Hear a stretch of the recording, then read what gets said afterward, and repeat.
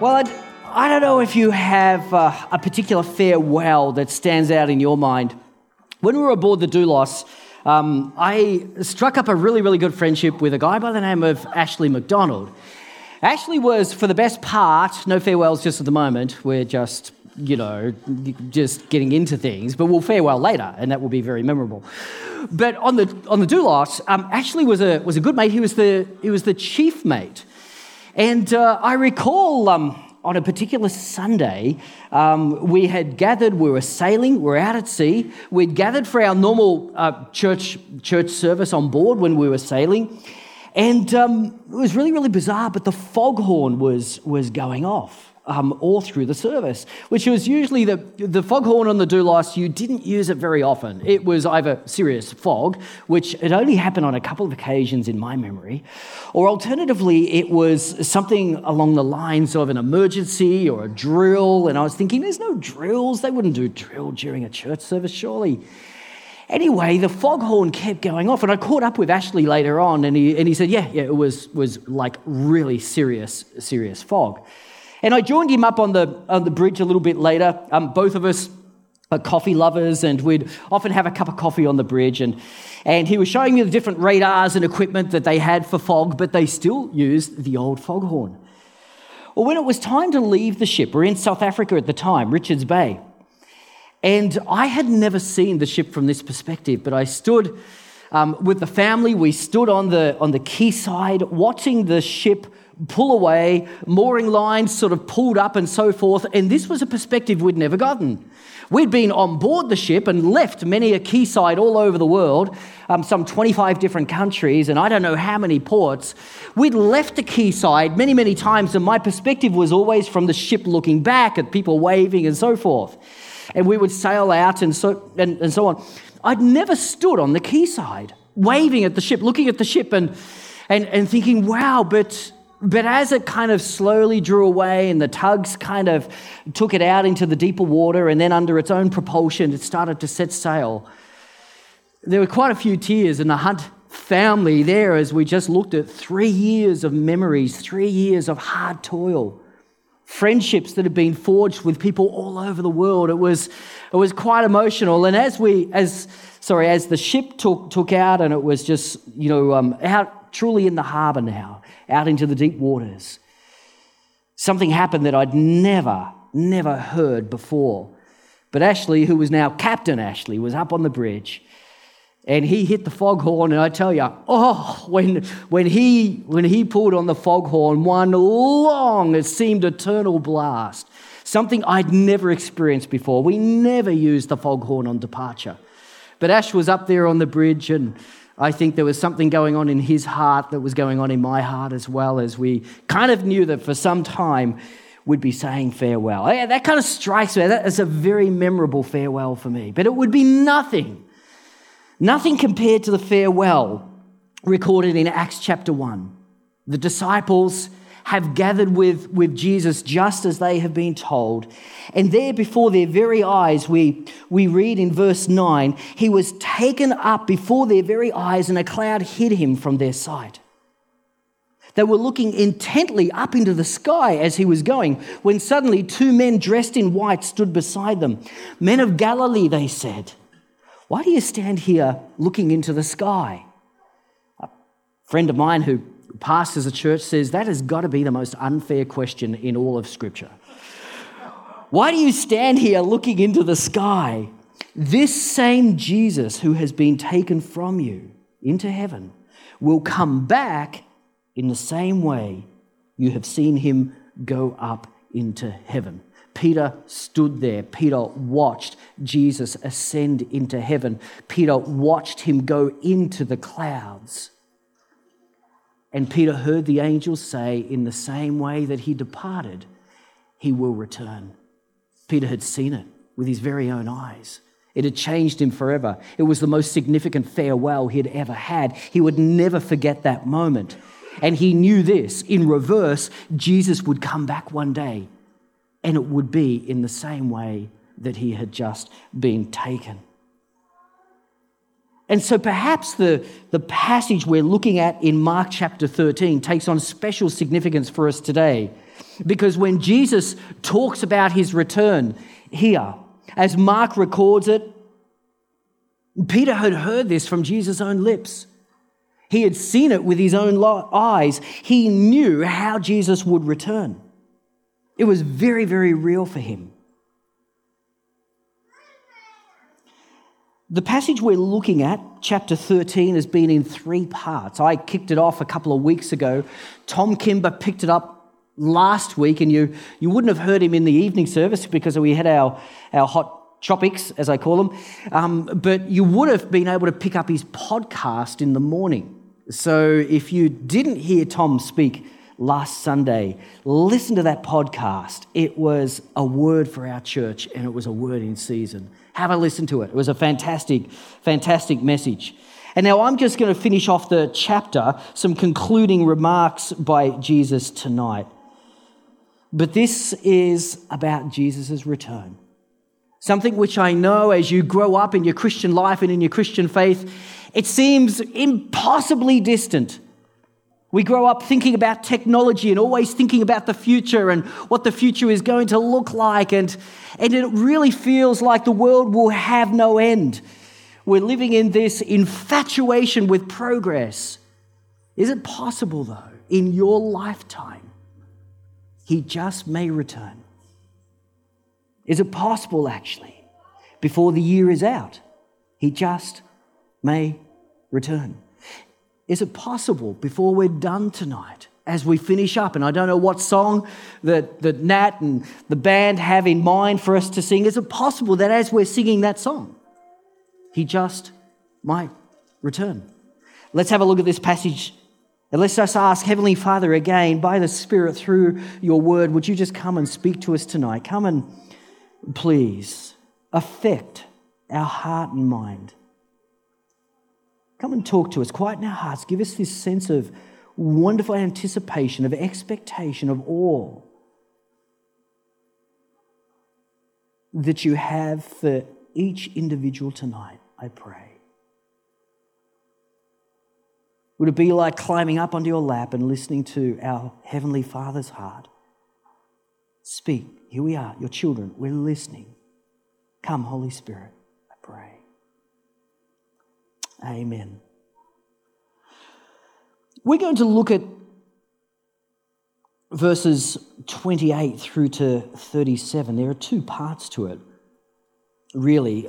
The first part, Jesus is talking about the destruction of the temple. That's what kind of started this whole discussion. As they were walking out of the temple, Jesus had said, this whole place is going to be destroyed. Not one brick will be left on another.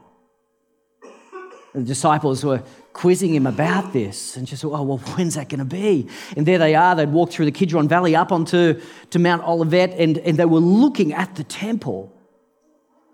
And it must have seemed impossible, absolutely impossible, that the temple would ever be destroyed. And yet Jesus had just predicted that it would. And then the second part refers to those days following the destruction of the temple and Jesus' ultimate return, something that he had shared with them to encourage their hearts, because great persecution would break out during the destruction of the temple and cause much confusion. Let me firstly tackle the first part just briefly, verses 28 to 31, Mark chapter 13. Now learn this lesson from the fig tree. As soon as its twigs get tender and its leaves come out, you know that summer is near. Even so, when you see these things happening, you know that it is near, right at the door. Truly, I tell you, this generation will certainly not pass away until all these things have happened. Heaven and earth will pass away, but my words will never pass away.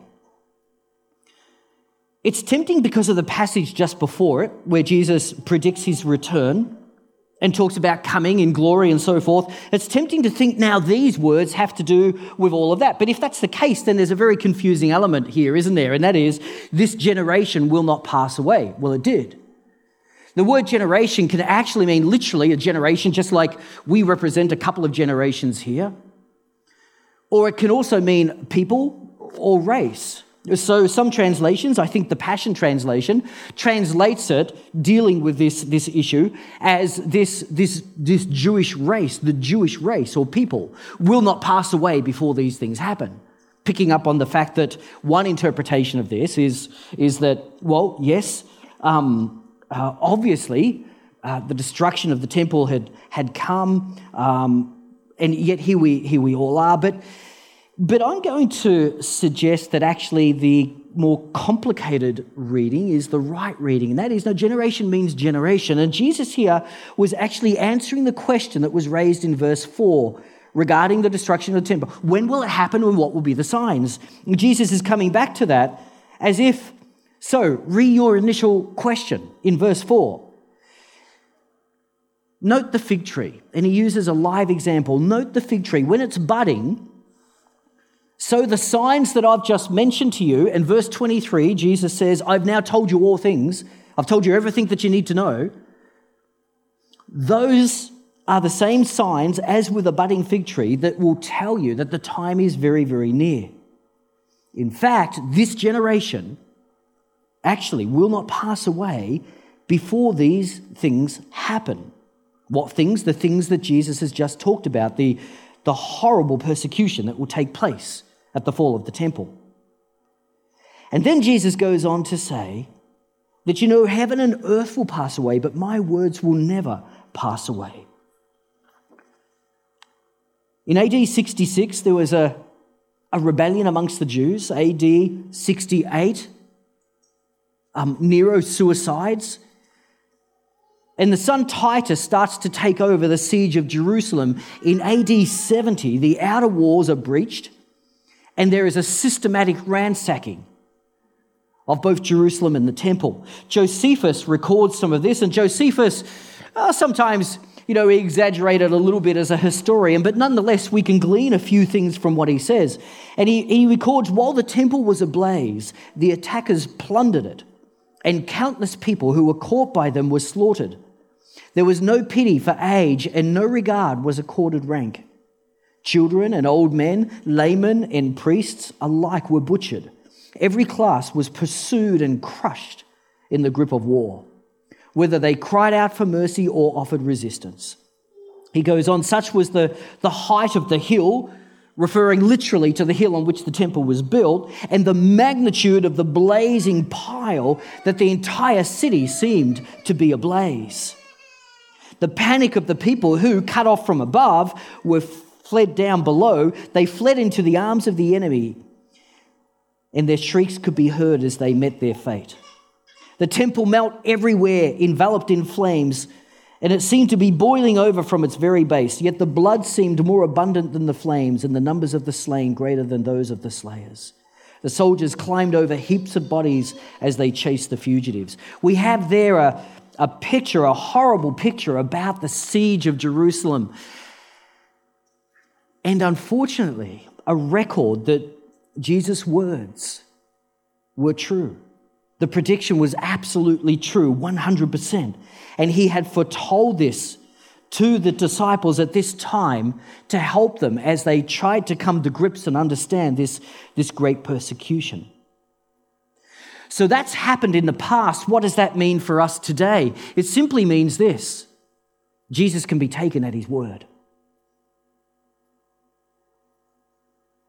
You can trust his word. And let me go a little bit further than that and say this: it is the only word that you can trust. You can trust his word, and it is the only word that you can trust. So then Jesus goes on to say something very important. Now, you can trust him at his word. It will come true. So we know that whatever Jesus says next is absolutely certain, 100% guaranteed to come true. It is what it is. You can be sure about it. And so we listen in carefully as Jesus says, so watch for my return. It is guaranteed. It is absolute. It will happen. And he says, but about that day or hour, no one knows, not even the angels in heaven, nor the Son, but only the Father. So be on guard. You know, here's a funny thing. Jesus is basically saying, nobody knows the hour of my return. Not even the angels know. Not even I know. Only the Father knows, so be on guard. It's pretty simple, isn't it? Nobody knows. Angels don't know. Jesus doesn't know. Only the Father knows. Be on guard. But throughout the church age, we read that, but what we hear seems to be this. Nobody knows when Jesus will return. The angels don't know. Jesus himself doesn't know.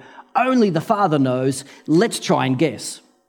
What is it? What is it that we don't understand about nobody knows? Only the Father knows. And so we spill much ink and have many conversations about, I wonder. And we come up with this scheme and that scheme and we guess the days and so forth.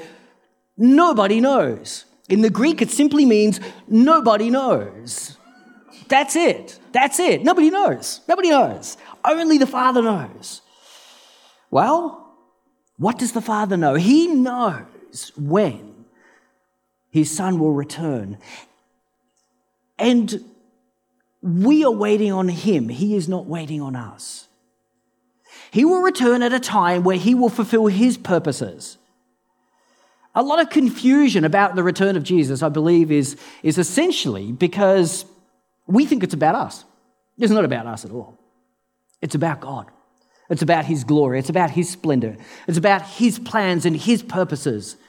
And when we forget that and we think it's about us, you're coming to get me, right, Lord? When we think that, we get all confused about it'll be now, it'll be later, it'll be, please come now, please, no, after I'm married at least. I want to just, experience marriage and all of its delights or something. But, we've got a date in which, Jesus is allowed to come back. But we don't know when. We do know this. It will coincide with his purposes, his plan. And we are waiting on him. He is not waiting on us. So be on guard. Be on guard. Be alert. You do not know when that time will come, he says. So what does it look like? And I want to spend most of what I've got to say next, the passage, on this. What does it look like to be waiting on God? What does it look like to be awaiting his return? And I've got two thoughts for you. Firstly, the word diligence. The word diligence. Be on guard, says verse 33. Be alert, you do not know when that time will come. It's like a man going away. He leaves his house and he puts his servants in charge, each with their assigned task, and he tells the one at the door to keep watch. Diligence, there's a work to do. While we are waiting for God, there is a work for each of us to do. We each have an assigned task.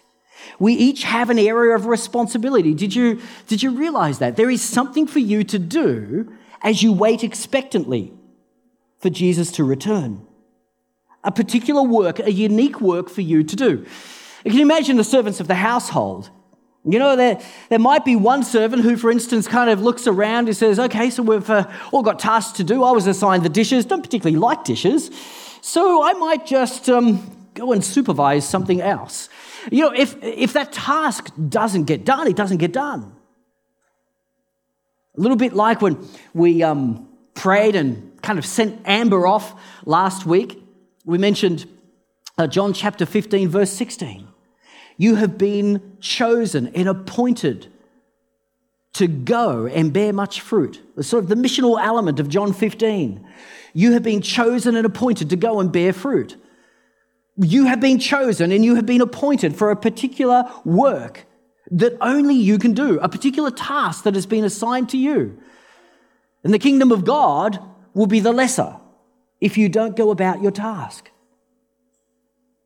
Now, just so we don't get confused in all of this and feel that somehow the Christian life is all about working hard for God and striving and so forth, let me add what we know from Jesus about a particular work or a particular task. We were looking in our staff devotion this last week at John chapter 5, verse 19. Jesus says, my Father is always at work and so am I. But then he goes on to say, the Son can only do that which he sees the Father doing. Isn't that interesting? It's like this divine constraint upon the Son. The Son can only do that which he sees the Father doing. We know from John 15 that Jesus says, apart from me, you can do nothing. Jesus seems to be saying here, apart from the Father, I can do nothing. A divine constraint upon him. He can only do that which he sees the Father doing. Now, his Father is always at work, but the Father doesn't necessarily show the Son all that he does. But where he does show the Son, there is an invitation now to come and join the Father's work. There is an area of responsibility. And when we are working in that area, when the Father has shown us what it is that he is doing, we have an invitation to join him, and you can be sure of two things. You have authority and you have power. But guess what? If you are going about things which the Father has not shown you, which is not your job to do, it is not your responsibility, you do not have authority and you do not have power. I wonder whether sometimes burnout and frustration and disappointment in the Christian life is quite simply Christians going about all sorts of things which look good. It's a good thing, but it's not a God thing. The Father didn't show it to you. You just assumed that you should jump in and get involved. And it can lead to much disappointment. Many years ago, it was Gordon MacDonald writing a book called Ordering Your Private World that pointed out that there are different spheres. There is a sphere of concern. And the closer we grow to God and the more we get to understand God's heart, the more our sphere of concern grows. And our sphere of concern grows, well, just like God's sphere of concern. But imagine God's sphere of concern. I mean, that must be absolutely huge. There's not a person living that God does not know personally, every hair on their head and everything about them and all of their needs. God knows everyone in the world. His sphere of concern is absolutely massive. As we're attuned to him and as we abide in him, our heart becomes like God's heart. His sphere of concern becomes our sphere of concern. But we're not God. And Gordon MacDonald points out that there is a sphere of concern, but there's also a sphere of influence, and they're different things. You can have a huge sphere of concern and a very small sphere of influence. MacDonald says the thing to look for is where the convergence of these two spheres, because in that overlap there, where your sphere of concern overlaps with your sphere of influence, in that area just there, the Father is showing you where he's at work and inviting you to participate as well. Now, in that area, you can have great effect. There's power, there's authority, there's permission for you to get involved with all that God is doing. But when we work outside of that, we miss it. Let me give you an example.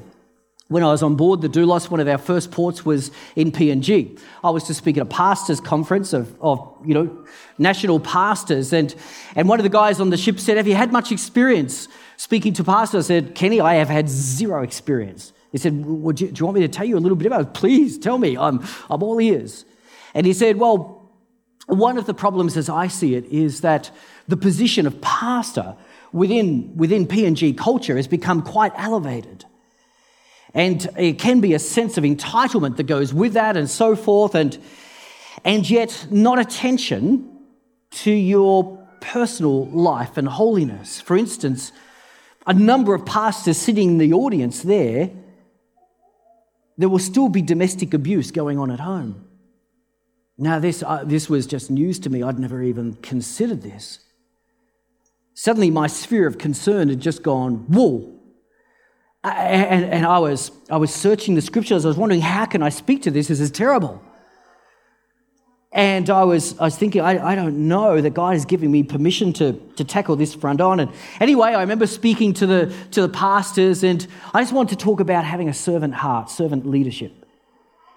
And as I was speaking to them, there were lots of smiles and so forth, a few people taking notes, big grins. Everything that I said was well accepted, but I just got a sense, I don't know.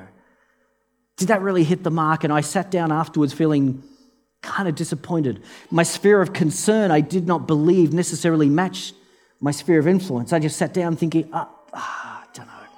I just don't think I hit the mark at all. I don't think I had any impact. As I was sitting there, suddenly, God just seemed to give me a picture of where my sphere of influence could suddenly overlap with my sphere of concern. It was like in that moment, I got to see what the Father was doing. He was showing me how he was at work, and I got to join him. And it happened like this. I was just sitting there thinking as they all got up to go down to lunch and go down to the dining room, and I thought, as one of the main speakers, Kenny Gann, was also speaking, as we'd be probably sitting on the table with the most prominent pastors in the area and that sort of thing, and I just had my head in my hands. I just sort of thought, I just don't feel like it, Lord. I've got this huge burden, this concern. And all of a sudden, I had a different picture. Instead of sitting at the most important table with all the most important pastors, what if I ditched my suit coat, went down to the galley and got an apron and served them? And so I did. I took the back way. I went down the back stairs of the doulos. I got to the galley ahead of pretty much everybody, dished my suit jacket, found an apron, and I stood there behind the fried rice. Most meals were fried rice on the ship. I guess you can use anything over a week for fried rice, can't you? And as the pastors were queuing past, there I was serving them fried rice on the plate, and they were just staring at me. This just could not compute. They were looking at me thinking, you look like the guy who was just speaking up in the main lounge. How could you be down here in the kitchen? And they're trying to make it was just doing their head in. And suddenly I could see where the Father was at work, and it was the most wonderful thing. I have never had so much fun serving fried rice. But I got to serve them and demonstrate and actually model what it was that I was hopelessly trying to say upstairs, and it just didn't seem to hit the mark. But now I could demonstrate it. And it was just a beautiful time where the Father was showing me where he was at work, and he opened up an opportunity where my sphere of concern could now match my sphere of influence. We need to understand the work that it is, the assigned task that it is, that God has for each and every one of us. And it's not just one grand work, like Mr. Holland's opus or something. It's every day there are works, there are things in which the Father wants to show you so that you can join him every day. I mean, it just makes the Christian life absolutely an adventure, the things that he has in store. But we have to have eyes to see, and we have to have a heart that's open, and we have to be willing to say, Father, show me where you're at work. And we also have to be willing to acknowledge where he has not shown us where he's at work. Is he at work? Absolutely. The Father's always at work. But he doesn't ask us to take on responsibilities that aren't ours. The first part of what does it look like to be waiting for Jesus is diligence. We need to be diligent about the kingdom work. It's like a man going away. He leaves his house. He puts his servants in charge, each with their assigned task. The first word is diligence. What does it look like to wait for Jesus' return? Diligence. The second word is vigilance. Vigilance.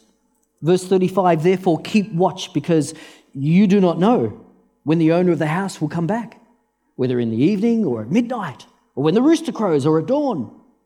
If he comes suddenly, do not let him find you sleeping. What I say to you, I say to everyone, watch. Watch. Vigilance. The word here is talking about an expectant watching, not just a casual watching, not just kind of checking in from time to time, but an expectant watching. If I think about the most expectant watching that I've ever done, without a doubt, it'd be my wedding day. Waiting for my bride to walk the aisle. I never doubted that Bronwood would come down that aisle. Never doubted it. Not because of the stunning groom that she would meet, but because of who she was, her character. She's just the most beautiful person I'd ever met, and I knew that she was good to her word. I knew she'd come down that aisle, and as she did, it was just spectacular. There's a moment, those of you who are married, you'll never forget. That's expectant watching, and you can't get tired of it. Oh yeah, they're fashionably late, aren't they, Aaron? We know that, but you just don't get tired of watching. I said this morning, I have never officiated at a wedding where all of a sudden the groom's party are kind of saying, well, we've given them an extra 5 minutes. Let's go get burgers. And kind of walk off. Or, it's exhausting setting up last night. I'm just going to take a nap. Somebody come and wake me afterwards. That is not expectant watching. Expectant watching never tires because it knows the amazing thing that is coming our way. But Jesus says, don't grow tired. Expectant watching means that you are anticipating it with great joy. You know what's coming and you just can't wait. Interestingly, Jesus then goes on to say, now, hey, in your weariness, don't fall asleep. Don't grow so tired that you fall asleep. As a euphemism, it can actually mean become dead. Don't die on watch. Spiritually speaking, don't become, as it were, indifferent to your salvation. Don't lose the joy of your salvation and awaiting your precious Savior. Air France Flight 447 from Brazil to Paris a number of years ago was a fatal plane crash, fell into the Atlantic. It took a couple of months to recover the black box, and when they did, they finally got to the heart of the matter. A full flight. It had 3 crew members. It usually would only have 2, but they had a 3rd crew member on this occasion too, just because of the hours that they had to log. The captain had done takeoff and seen the plane for the first part of the trip, and then he had, after about 3.5 hours into the journey, he'd actually gone back to the cabin for a little bit of rest and sleep, but was woken up shortly after that by a panicked crew, the 2 first officers, one with vast experience, one with a little experience. And the one with the less experience actually had the controls at the time, but suddenly the autopilot switched off and went to manual, and as that happened, he was getting strange readings on the speed. They were going far too fast, and so he pulled back on the throttle, and then the stall warning signal went off to say they're going too slow and in danger of stalling, and then the stall warning went off. Anyway, nonetheless, they increased the thrust a little bit and increased the pitch, but nonetheless, the altitude kept dropping, and so what's not right here? And they were very, very confused about, is it the altitude reading? Is it the speed? They just kept increasing the throttle, but the speed readings were all over the place. They pitched the nose further, and the more experienced first officer, kind of seeing that a stall was imminent, said, I'll take the controls, and he tried to lower the nose and get back into a dive to pick the flight up again. The captain came out, and he was trying to work out what was going wrong, but within about 3 to 4 minutes, it fell from its cruising altitude and landed belly first in the Atlantic Ocean. Very, very tragic. What they discovered was that it hit a storm. The storm had iced over the speed sensors, and so it was no longer giving the proper speed readings. When the pilot pulled back on the throttle the first time, the plane just slowed down and went into a stall, and after that, it didn't matter the pitch, it didn't matter how much throttle it was, it just did not have speed, and it was on an inevitable descent. But the storms of life sometimes, life's disappointments, things don't work out how we want them to. We can have, spiritually speaking, frozen senses. Things don't make sense anymore. We can't make sense of the Christian life and God, and we start to believe lies and deception and all sorts of things. We become vulnerable, and our spiritual senses are no longer giving us the correct information. We become indifferent to both our salvation and our Savior. We grow tired. We start to fall asleep in our faith, and we're no longer expecting a return of the Lord. It can also, though, when Jesus says, talking about falling asleep, it can also mean that kind of sleepy spirituality which is growing slothful or accommodating sin. In this regard, I'd say possibly just falling in love with the world and valuing what the world has to offer more than what God has to offer. Looking more forward to your future and the things that you have planned and your plans and the possibilities and the opportunities that are ahead of you rather than the Lord's return. Sometimes even thinking it'd be better if the Lord didn't come back now because I'm saving up for a car and I really want to get the car. I'm working towards a job and I really want to get that job. I hope to get married and so on and so forth. We have plans for our life and we have optimism about the future. And if any generation thought that the future, we can do absolutely anything, it's this generation, right? Technology just keeps yelling it out to you. Look at the possibilities. Look at the possibilities. It feels like there will never be an end date. Feels like, hey, socially we're evolving. Humanism's a wonderful experiment. Things will go on. Things will improve. And we don't even see the demise of our world around us. And sometimes we need to realize we have lost our first love because the world has become it.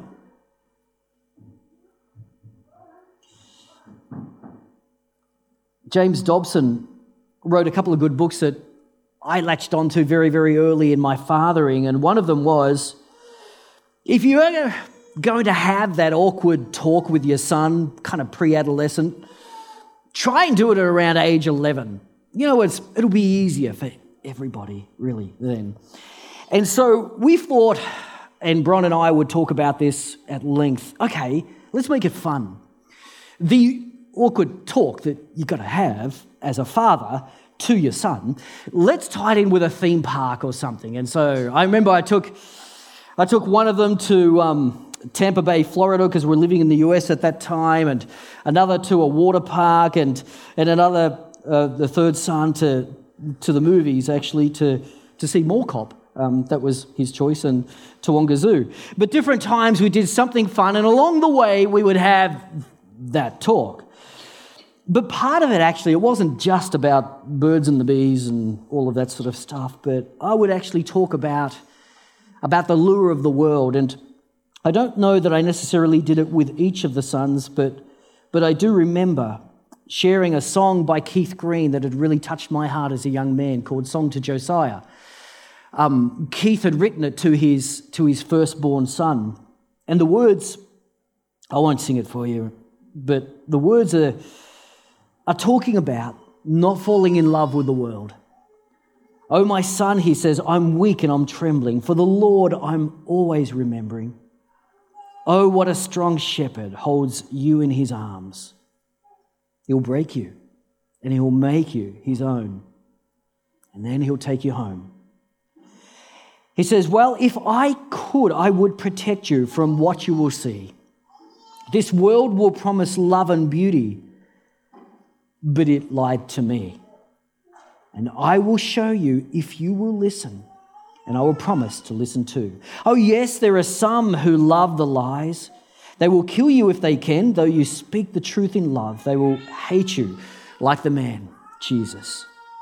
Although he was God, he allowed himself broken for you. And then again, well, if I could, I would protect you from what you will see. This world just might seem so alive, but it's dead to me. And I will teach you if you will hear me, and I will promise to hear you too. Yes, I do. And when he sang that in concert, if you listen to the live version, he finished it off and he says, the Lord says to us tonight, he gave us his son. Why won't we give him our life in return? All of it. Why not?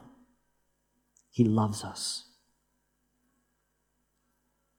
Be vigilant. Keep watching. Be diligent. Give Jesus everything. Be vigilant. Keep watching and do not grow tired. Do not grow tired. I had a delightful morning yesterday morning. My dad dropped in. He's 84 or 5 or 6. He's in his 80s. 84, I think.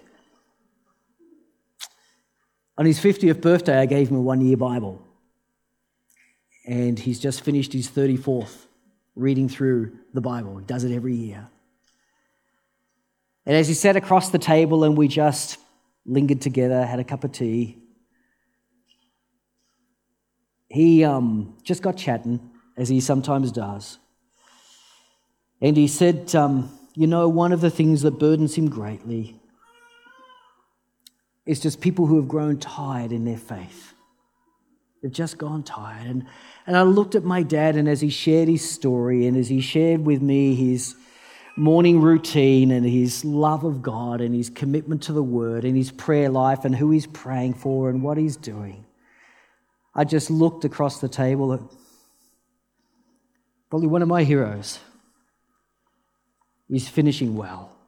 He's finishing real well. And Peter was finishing well too. He remembered all of these things. He had the promise. Just as he ascended, so he will return. Peter knew that. But now the Apostle Paul was dead and he's writing his second epistle. And he's worried about the impact, about this waiting for the Lord's return. Because there are some scoffers. There are some who are saying, when's he coming? Like he promised. Ever heard that? And Peter knows that his time is near as well, but he's finishing well. And so he says in 2 Peter chapter 3, verse 8, and I'm finishing with these words, do not forget this one thing, dear friends. With the Lord, a day is like 1,000 years, and 1,000 years are like a day. The Lord is not slow in keeping his promise, as some understand it. Instead, he is patient with you, not wanting anyone to perish, but everyone to come to repentance. So, what kind of people ought you to be? You ought to live holy and godly lives as you look forward to the day of God and speed its coming. For we are looking forward to a new heaven and a new earth where righteousness dwells. There's Peter's last words to a fledgling church trying to cope with things not turning out the way that they thought. Waiting for God includes diligence. Waiting for God includes vigilance. And so I say to you, just as Jesus said to his disciples, I say to you what I say to everyone. Watch. Watch. Keep watching. I'm of that school of thought that there are no particular signs that we are waiting for to be fulfilled before his return. And so it could be any time. Soon. Your lifetime. Maybe even mine. Haven't got long. Maybe this year. Maybe tomorrow. Maybe tonight. Whatever. Keep watch. Keep watch. Let's pray.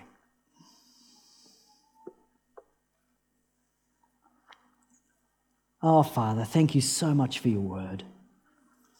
It delights our hearts. It encourages us. It always speaks to us.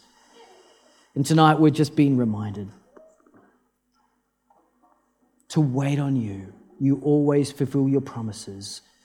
Your word never fails. What you have said is guaranteed to happen. It really will. And it may just happen in our lifetime. We don't know. We're not going to go starting to guess, but we know what to do. We know to find that thing it is that you want us to be about and to just keep watching, keep waiting with great expectancy. Lord, I pray that everyone here will one day have a testimony like my dad's of finishing well. Help us to finish well. Let it be, Jesus.